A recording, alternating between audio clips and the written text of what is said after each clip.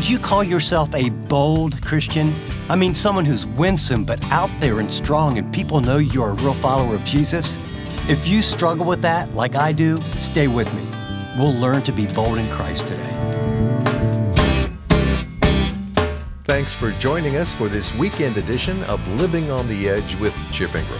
Chip's our Bible teacher for this international discipleship ministry focused on helping Christians live like Christians.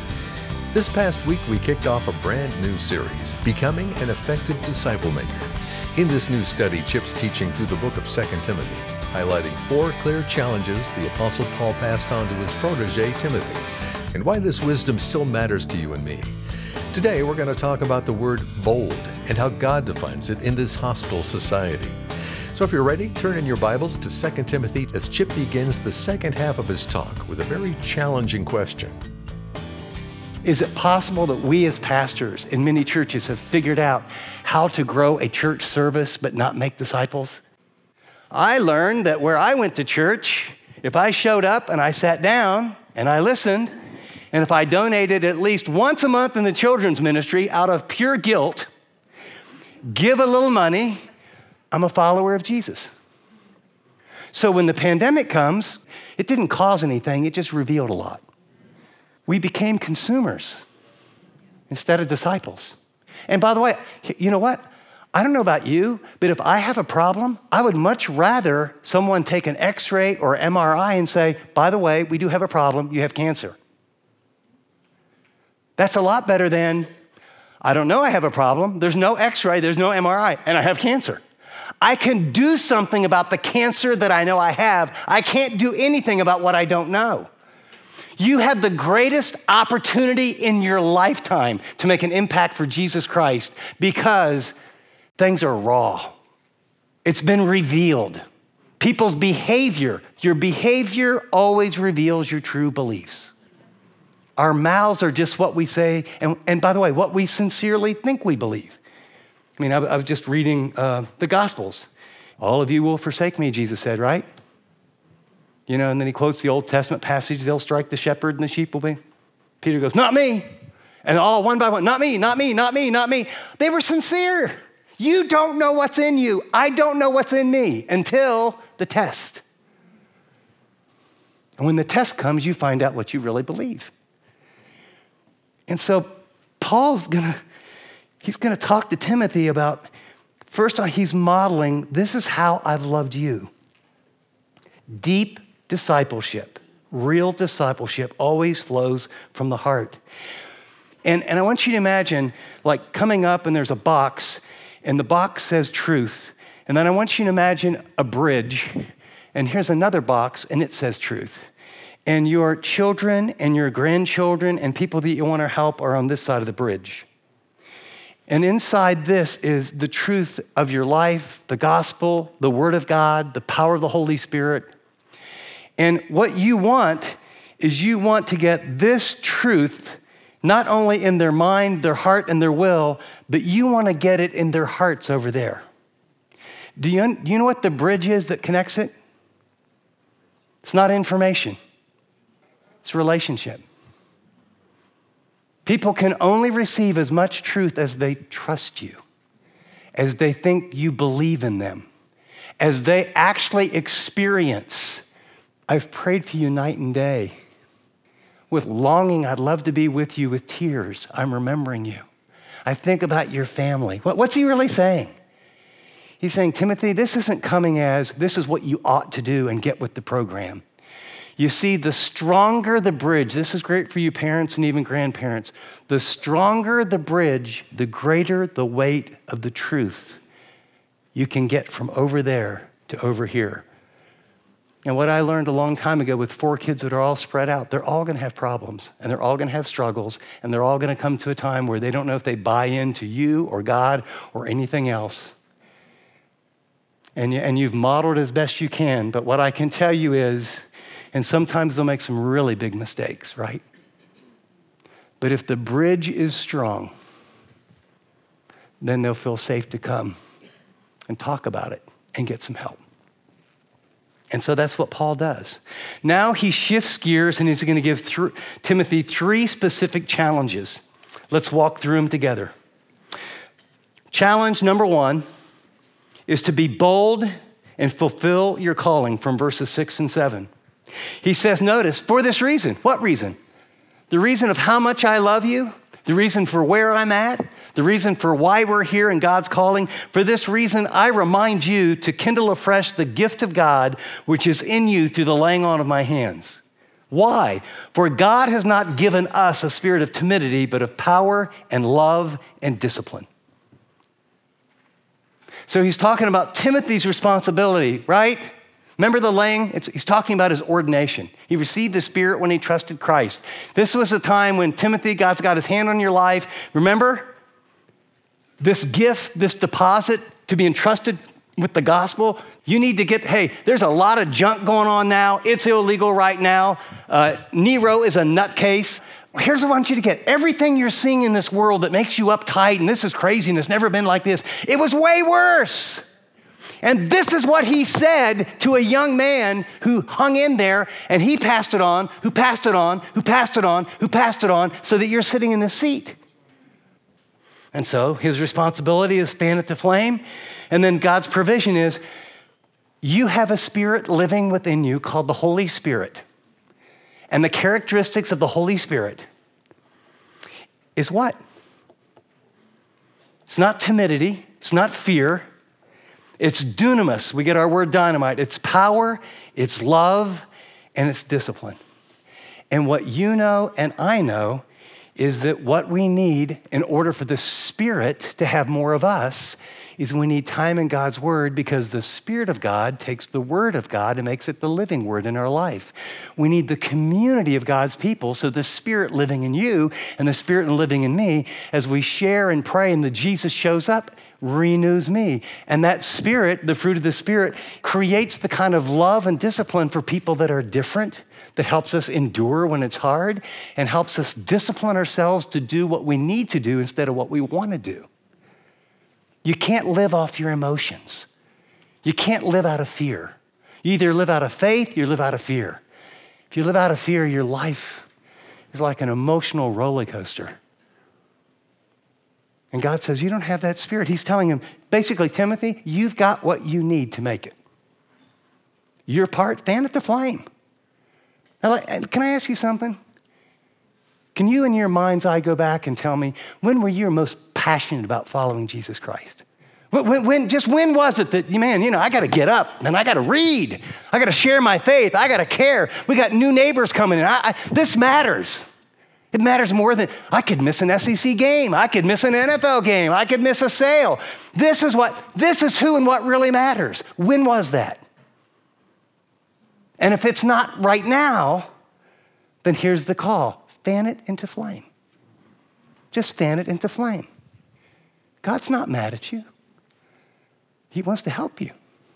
He's saying, of course you have fear. That's why I gave you my Spirit. It overcomes that.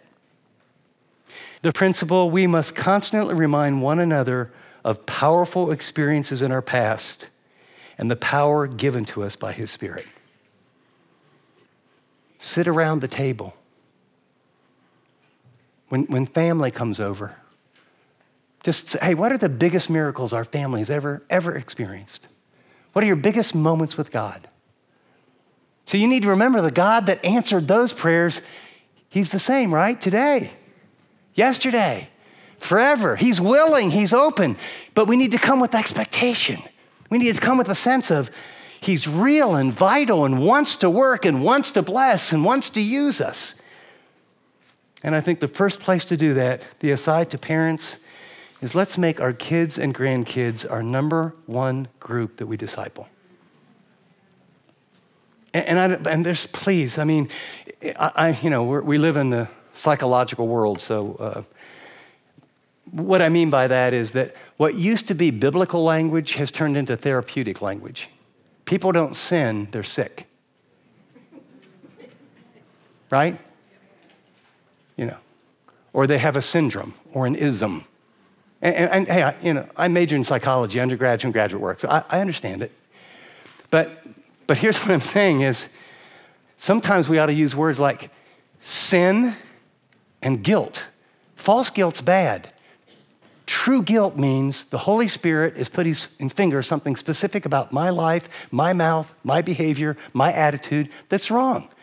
And the agenda is not to make me feel, we're in a world where, I don't want to make you feel bad. There's times, guess what? God wants you to feel bad. Feeling really bad about doing something bad or thinking something bad or saying something bad is called remorse. And remorse leads to, wow, I'm sorry. And I'm sorry leads to repentance, a metanoia, change of mind, where you say, oh, Lord, do you understand? All sin, it's not about the rules, it's about the relationship. Sin isn't fundamentally, you just crossed this line. Sin is, you hurt your Savior. You hurt your wife. You let your Heavenly Father down. We spend our energy trying to get rid of our guilt. If it's false guilt and family of origin and go to a good therapist, a good Christian psychologist, hey, been there, done that, we all need some of that. But a lot of life is like, why did you say that? That's a hateful thought. That was bigoted. That was biased. That was insensitive. That was selfish. Those aren't psychological terms. By the way, everything I just said, I'm sure I've done all those in the last 48 hours. And I'm pretty convinced most of you have. But as long as we don't kill someone, we think, I haven't sinned a whole lot. Be interesting to go home and read your own Facebook and all the things you posted and ask yourself, how happy is God with that? Because we're going to learn the Lord's bondservant must not be quarrelsome, but be kind to all. You're listening to Living on the Edge with Chip Ingram. This message is from Chip's series, Becoming an Effective Disciple Maker, a study of 2 Timothy. For more information about this series or the ministry of Living on the Edge, just visit livingontheedge.org. Well, now here's Chip with the rest of his talk. Challenge number 2 is don't be ashamed of your Lord. Look at verses 8 through 12. Therefore, do not be ashamed of the testimony of our Lord, or me, his prisoner, but join with me in suffering for the gospel. How? In your own strength? No. According to the power of God. Why? Who saved us and called us with a holy calling. Based on what? Not according to our works, but according to his own purpose and grace, which was granted to us in Christ Jesus from all eternity, but now has been revealed by the appearing of our Savior, Christ Jesus. And then notice what he accomplished, who abolished death and brought life and immortality to light. How? Through this sacred deposit called the gospel, the good news, the work of Jesus. And so Paul says, don't be ashamed of your Lord. Why? Because of he's called us, because of what he's done. How can it's like someone, you were in a $10 billion of debt and you decided to kill yourself. And so you're on the edge of the ledge and Jesus runs over and says, I just paid your bill and I rescued you. And then you go to a business meeting and, I kind of want to introduce my friend Jesus, but I'm a little ashamed of him. No, he saved my life. He paid my $10 billion bill. I got to tell everybody about him. If you don't keep remembering what Jesus has done for you, you'll be ashamed of him. And you'll care more about, in my case, what the person in the next seat on the airplane thinks. I'm thinking, this is ridiculous. And so I talk my way out of that. And then by God's grace, I think, I have a spirit that's going to be bold. Okay, I'm going to open my lips, Spirit. You need to get royal. And he does. And by the way, can I say too, just to help you guys out? I chicken out sometimes just like you. I get intimidated by people just like you. But what I find is when I am aware of what I've been called to, what I've been saved from, what God has done, the purpose, and that he's brought life and immortality, and then he's actually entrusted me, I'm sitting next to this person, or he's actually entrusted me with the only answer to this man's spiritual cancer. It's the gospel of Christ. And the one thing I would say too, for some of you are thinking, I probably need to really get a lot bolder. All your fears about how people will react, I'm just telling you, I think a lot of it is simply the enemy, because I'm shocked at how open people are. We got a neighbor that when we moved in, they said, he's the bad neighbor. Boy, I thought, that's not nice. No, he's the bad neighbor. And they told me all these stories, and well, that was like setting my wife on fire. We're going to love the bad neighbor. And in the first couple of years, he was the bad neighbor. Picky and this and that. And he'd alienated everyone. And of course, he's married to the sweetest gal ever, that we got to know. And he got from the bad neighbor to the talking neighbor to we have some, he's pretty reserved. You can't sort of get into his world much to he has a disease. They don't know what's wrong, neighbor. Who asks us for prayer, neighbor. Who thanks us for being around, neighbor. Who I have shared the gospel multiple times with him. And it's just, no, I got it. He tells about his denominational background and, it was fire and brimstone according to him. And if I walked into church, it would cave in and there's no hope for me. And, I just keep giving him the gospel. And for the first 10 years, can I tell you something? If I only had 10 years, I'd tell you the gospel doesn't work. Of course it works. But his need got him to where he was starting to think differently about life. And can I tell you, some of your relatives, some of your neighbors, some of your friends, some of your adult kids, some of your grandkids who've told you that they've left the faith and on, if someone would sit down and listen and have a cup of coffee and ask them questions for an hour or more and not try and preach at them, but really listen and care about them, they're hurting and they're afraid and their world's messed up. Don't be ashamed of your Lord. Join me in suffering. It's literally the idea of this word is enter in with me. Let's lock arms and suffer together. It's like an invitation. The reason is to obey. To obey in light of what God has done for us. It's a beautiful, beautiful passage. Notice he says, for which I was appointed a preacher. The word is, it would be, in some older translations, it's called a herald. And it would be like if there was a king or a queen, it's someone who officially would, and make an announcement on the behalf of royalty.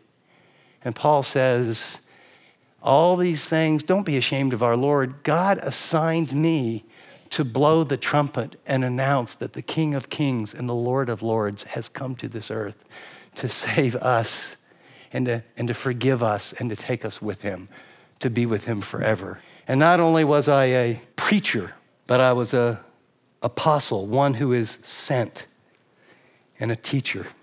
And for this reason, I suffer these things. But he says, I'm not ashamed. Well, why, Paul?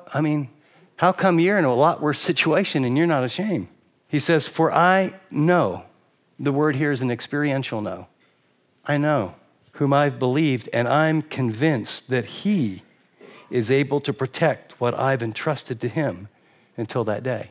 My life and my suffering and my hurt and my doubt and my uncertainty, and just like he's asked me to be faithful what he's entrusted to me, I can suffer because I know, I am convinced that I have given to him and he's able to protect that until that final day. Challenge number 3 to Timothy is don't be ashamed of his word. Hold on to the example of sound words, or literally it's the sound teaching, which you've heard from me in the faith and love which is in Christ Jesus. Protect through the Holy Spirit who dwells in us this treasure, this deposit, which has been entrusted to you. You are aware of the fact that all who are in Asia turned away from me, among whom are Phygelius and Hermogenes. The Lord grant mercy to the household of Onesiphorus, for he often refreshed me and was not ashamed of my chains. But when he was in Rome, he eagerly searched for me and he found me. The Lord grant him to find mercy from the Lord on that day. And you know very well what services he rendered at Ephesus. And so the command is retain and guard the truth. Chip will be right back with this application for this message. Be bold, don't be ashamed, from his series, Becoming an Effective Disciple Maker, a study of 2 Timothy. With all of the hatred and misconceptions pointed at Christianity nowadays, it's really difficult to be a genuine follower of Jesus. In this new study, Chip's going to encourage us that now more than ever, we can't just settle for saying we're a Christian. We have to live like one, too. Chip will help us put that into practice as he highlights 4 compelling challenges from the Apostle Paul's final letter to Timothy. Join us as we learn how to live more God-honoring lives and better disciple others along the way. To get more plugged in with this series, Becoming an Effective Disciple Maker, visit livingontheedge.org. That's livingontheedge.org.